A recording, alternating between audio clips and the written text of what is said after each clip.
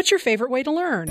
I like graphic novels because I can see who's talking. My grandma reads the newspaper to me. I like movies on TV. I play learning games on my dad's tablet. I like reading plain old regular books with lots of detail. This is Worlds Awaiting, helping children read, write, see, speak, think, and listen. Here's our host, Rachel Wadham. In previous presentations here at Rachel's World, we've talked about visual literacy, or the set of skills and habits necessary to read images. While there's a whole set of skills that we use to read all kinds of images, there are specific kinds of images that need some more special habits just for them. Take maps, for example. Maps require us to read with an eye towards spatial literacies that other images do not. To really grasp what a map is conveying, we must grasp its spatial perspective and understand its use of spatial dimensions through scale. Maps also have lots of other conventions to convey information. A map's key tells us what to look for. A map's symbols convey specific information, and numbers need to be interpreted for longitude and latitude. Understanding these conventions is the first step towards properly reading a map. These skills represent just basic map literacy, but from there we need to move on to more complex skills of comprehension. We need to know what a map is telling us so we can comprehend what a map tells us about terrain or elevation or other geographic landforms. Then after we comprehend it, we need to be able to transfer that information into real-world applications like finding our way or doing mathematical calculations on distances or heights. It's also possible that a map may not convey information correctly, so part of the comprehension process is also trying to figure out what it's not telling us. For example, a way a map is drawn or projected can distort land features, or sometimes maps can misrepresent data and statistics. So it's important for map readers to be able to figure out what a map's limitations are so they are not fooled. All of these map reading skills are very complex, and they are needed in order to be fully literate in map reading. So next time you look at a map or scroll around Google Earth, you may want to consider what kinds of literacies you are engaged in and see what you can do to extend those skills. Comparing print and online maps for an upcoming family vacation, using a topographical map to direct a hike in the great outdoors, or making a map of your own to show your home or neighborhood are all great ways we suggest here at Rachel's World to bring a little map literacy into your home. Who hasn't occasionally wanted a second shot at something? Would it surprise you to learn that even the best authors often want and sometimes get a second chance? Our first guest, children's book author Michael Buckley, has such a story. He talks to Rachel and her intern Olivia Noli about publishing the 10th anniversary edition of his series, The Sisters Grimm. He didn't make major changes, but he did get a chance to tweak some things. Buckley is the New York Times best-selling author, not only of the Sisters Grimm series, but also the Nerd series, the YA trilogy Undertow, and Kel Gilligan's Daredevil stunt show. He has worked in television development for Discovery Channel, TLC, Nickelodeon, and Cartoon Network, where he created the animated series Robotomy. Here's Rachel with Michael Buckley. I'm joined today in studio by my intern, Olivia, who is prepared some questions to ask her favorite author, Michael Buckley, who we have on the phone today. So welcome, Olivia. Thank you. And welcome, Michael. We're glad to have you. Thank you. So we're going to just turn the mic over to Olivia, and we'll see these interesting things that Olivia has to ask. And I'm intrigued to hear your answers, Michael. She has some really interesting questions. So for some background for the listeners, Michael Buckley has just come out with some 10th anniversary editions of his books. I think what all the previous fans are wondering are there any plot changes in the book, or is it just like edits to like the grammar, or what kind of things did you change? Oh, that's a good question. One of the things I tell people is it's new art, new design, and new words. A lot of authors never get the opportunity to do what I'm getting to do, which is go in and make some changes. But the changes aren't dramatic changes. There are very few tweaks to storylines. There's a couple characters that disappear, And there were a couple things that I thought, oh, maybe this will turn into something later, and it just never did.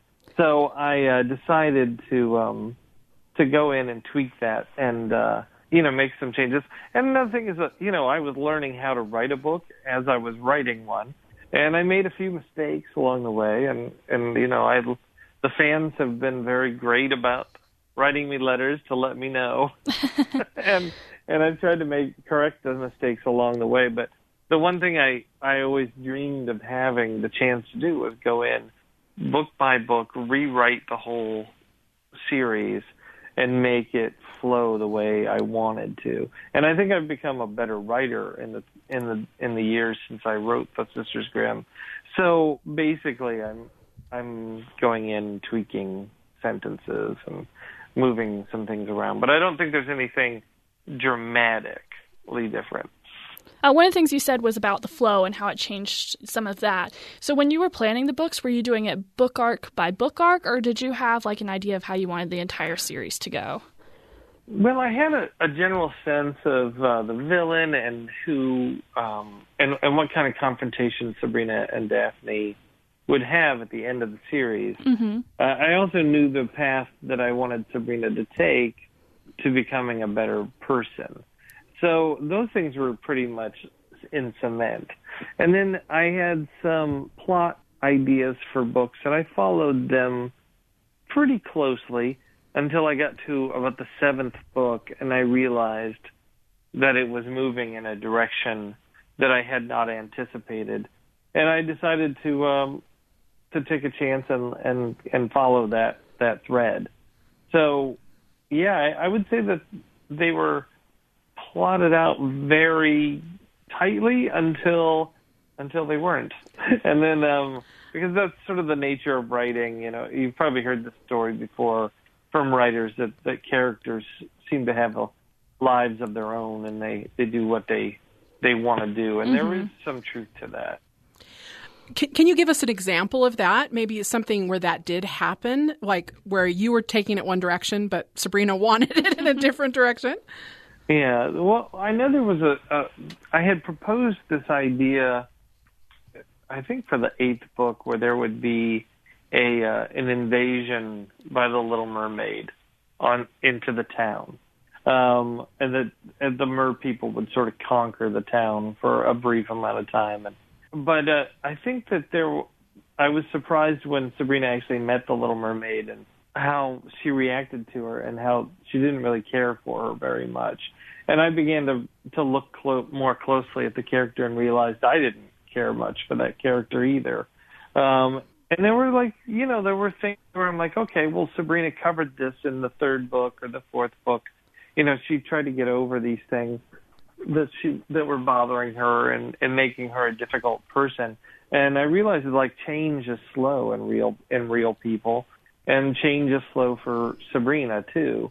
So whenever I would say, okay, she's going to learn how to be trusting in the 3rd book, and at the end, there just wasn't any way to wrap up that in a nice little bow.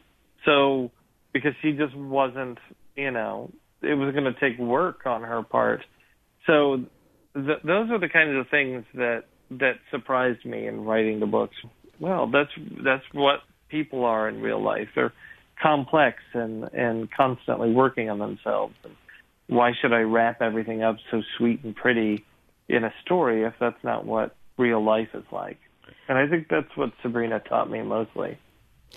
So in the stories, you said you made minor edits and things changed. Was there anything major you were tempted to change?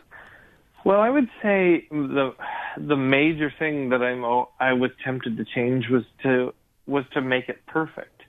I mean, I think a writer, the only reason any book ever gets published is because the editor usually has to physically threaten the author to get the book away from them, because we would just keep writing these things over and over and over until they, who knows if they would ever reach a level of perfection.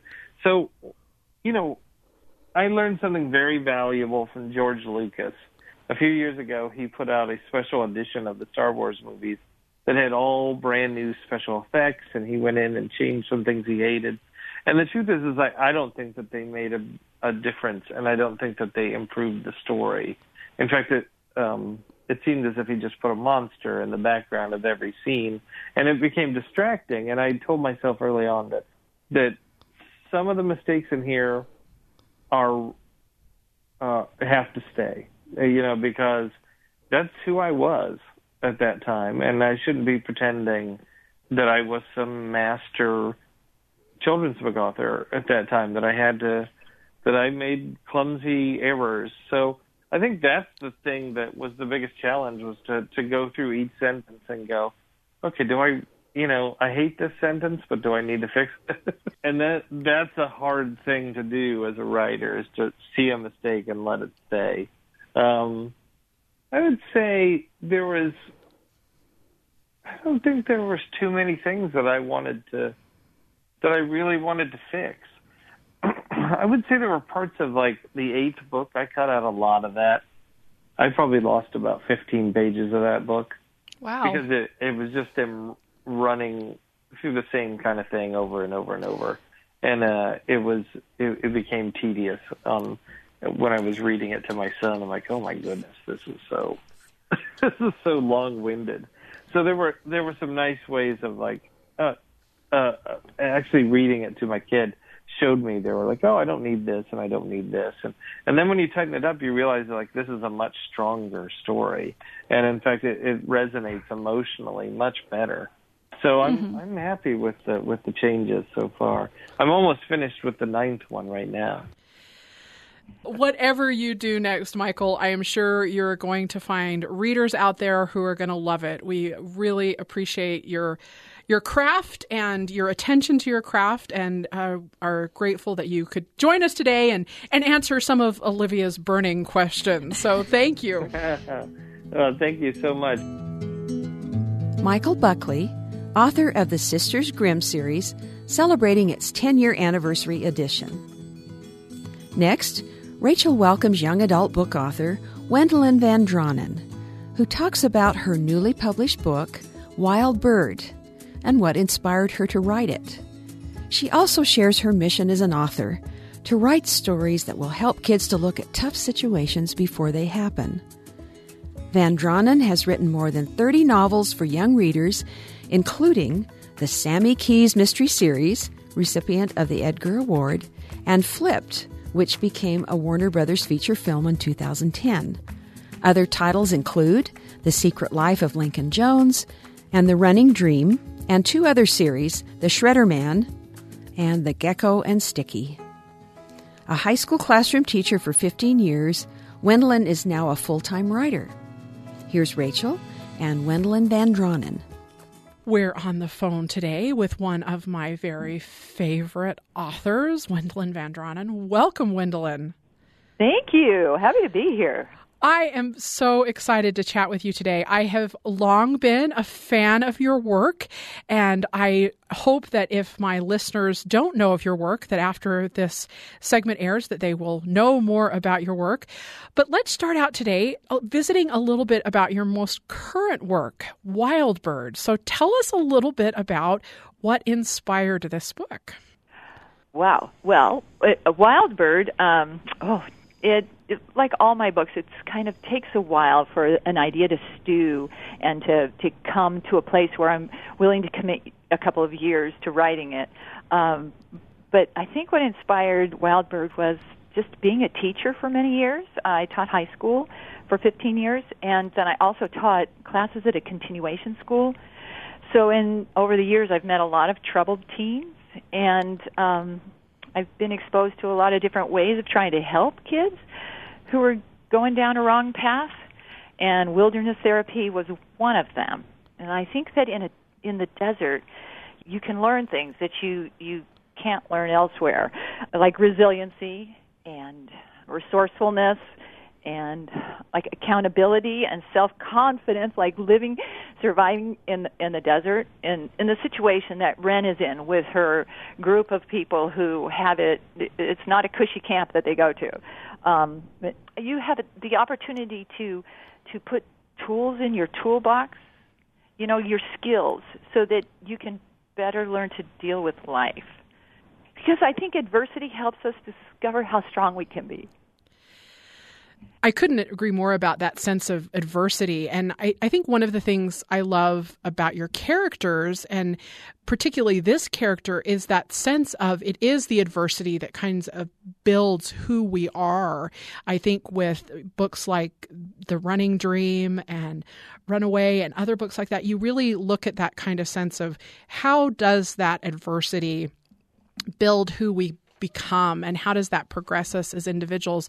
So in writing this book, really, what was your intent for the reader? What do you hope that the reader will take away from sharing this transformative experience with Wren?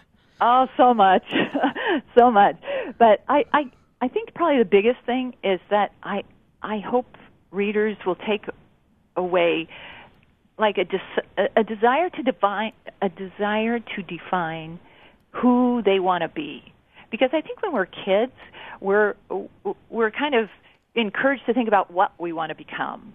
But we're not encouraged as much to think about who we want to become. Like what kind of person do we want to be? Do we want to be someone who gives into peer pressure, someone whose values are corrupted by the need to fit in?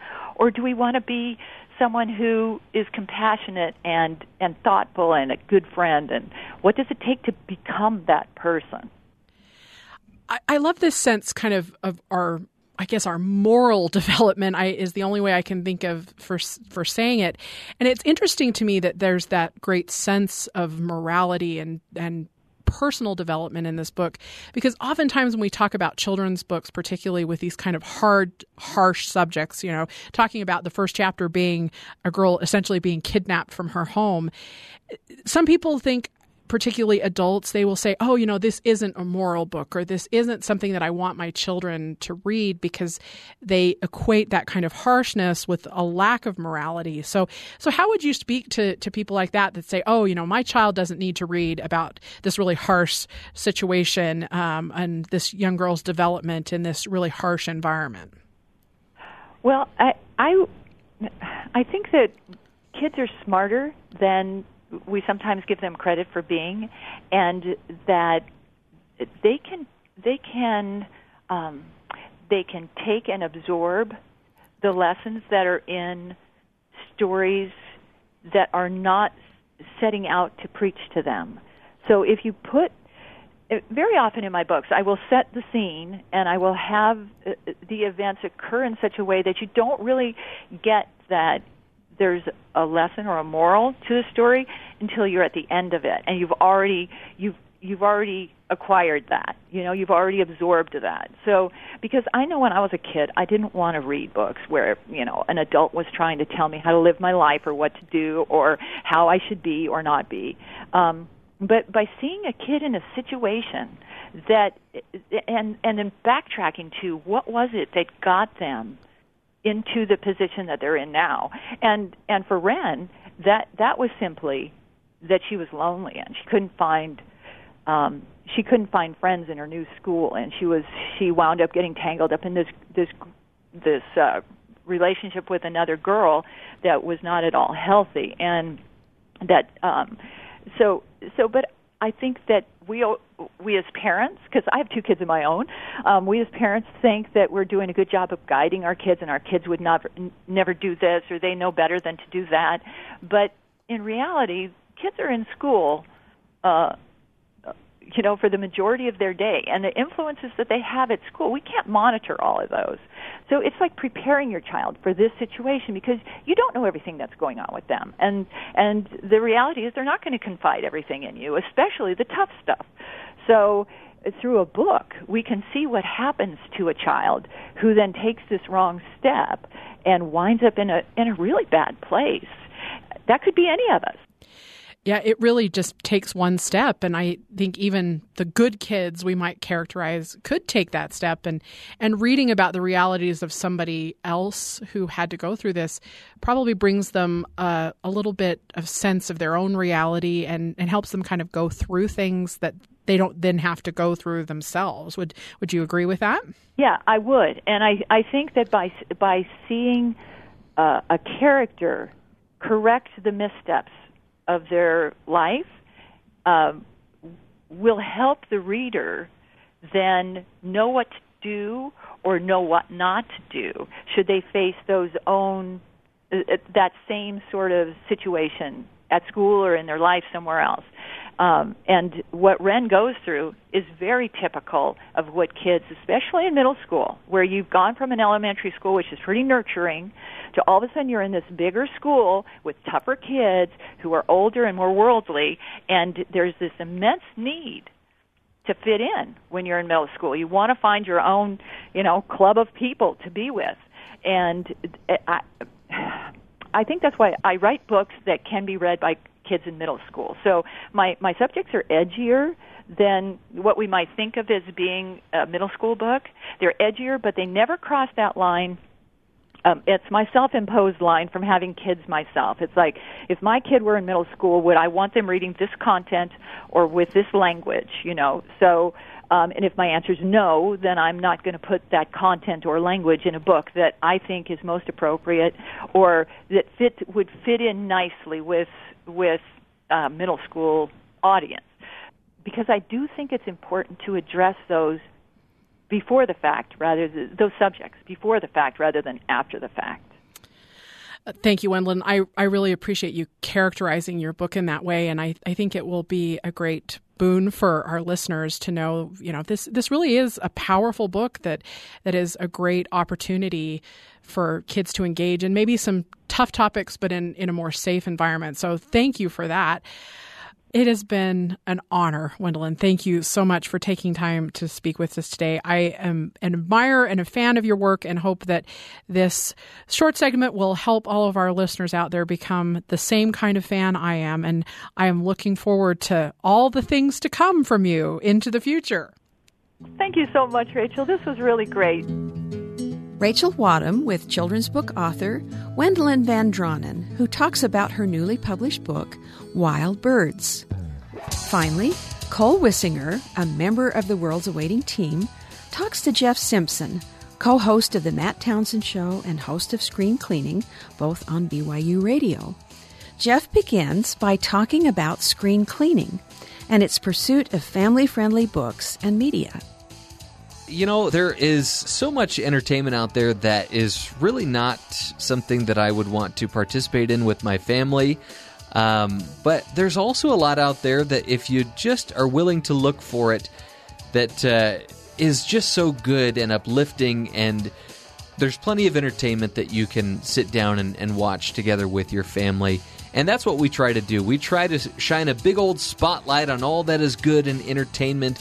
We interview people that are in the business, whether it's movie critics or filmmakers. Basically, we try to put on an entertaining show about entertainment. That's good for the whole family. So when you say entertainment, and you mentioned movies, you're a big movie guy, but what all kinds of entertainment do you think works for kids? What kind of variety does that all encompass? Sure. Yeah. Well, I mean, it's not limited to movies. It could be sports. It could be recreational activities. But, it's interesting. There are two things that my father instilled a love in me for. I think I said that right. Not only movies. So I grew up watching really old classic movies, and pretty much any movie you could imagine I've seen. But he also instilled in me a love for reading. And that has been huge for me, not only because it's a fun thing to do, but I can remember my father sitting down and reading Uncle Remus stories to us. And if you're not familiar with Uncle Remus, those are the stories about Brer Rabbit, Brer Fox, Brer Bear, and he would do all the voices for these stories, like Brer Rabbit, please, oh please, don't throw me in that briar patch. So I really think that's where my creativity was sparked, was sitting down, reading these books with my dad. And one of my regrets in my life is that I didn't read longer with my father. What I mean by that is he wanted to keep reading with me well into my teens, and I was getting to that age where that was the uncool thing to do, right? To sit down and read a book with somebody else. But I would love to go back and continue doing that with my dad. That's so great. And you are a voiceover artist. It's another thing that you do in addition to working here at BYU Radio. And so I imagine that your children now, as you are a father, are introduced to quite the theater of voices when you get to read out loud, right? That's right. You know, one of my favorites growing up is a little book called The Monster at the End of This Book. Oh, one of my personal favorites. Yeah, starring Grover. And, I mean, it's a genius book because any parent knows that whenever you tell a child not to do something, they just want to do it even more. And so, of course, that book is full of Grover pleading to the reader, don't turn the page. There's a monster at the end of this book. Please don't turn the page. But that's one that I enjoy doing with my girls, doing different voices. Yeah. Any other personal favorites to read out loud? Yes. Or to just read to them. What are some of your favorites maybe that your father read to you and you now want to pass down to this new generation? Yeah. One of them is Sideways Stories from Wayside School by Louis Sachar. And this starts out so perfectly with a story about a substitute teacher who may be a witch, who doesn't like children and is turning each one of them into an apple as they continue to annoy her. So the chapters in this book involve the title of each chapter is somebody's name. So it goes through this whole class of kids, and they each get their own little story. Just a clever, odd book. The other one is probably my favorite book of all time, Charlie and the Chocolate Factory by Roald Dahl, of course. And that also translates into one of my favorite movies as well, starring the wonderful Gene Wilder. That's another one that I've tried to get my girls to sit down and read with me. They might be a little too young because we haven't made it all the way through the book, and it's really kind of, I'm the one instigating the reading of that. But yeah, I have a lot of wonderful memories reading books that I hope to someday get my children to love just as much as I do. So whether it be books or movies or however that entertaining entertainment comes and that good family-friendly entertainment comes, what do you hope to spark in your kids now? Imagination. I really, really do feel like movies and books have a wonderful way of not only helping us escape as viewers. We love to escape some of the worldly problems that we have or that we create for ourselves, but it gives us an opportunity to see the world through the eyes of somebody else, through a character in a book or through a character in a movie, to sympathize, to empathize with other people, and also to solve problems in a way they might not otherwise have thought to do.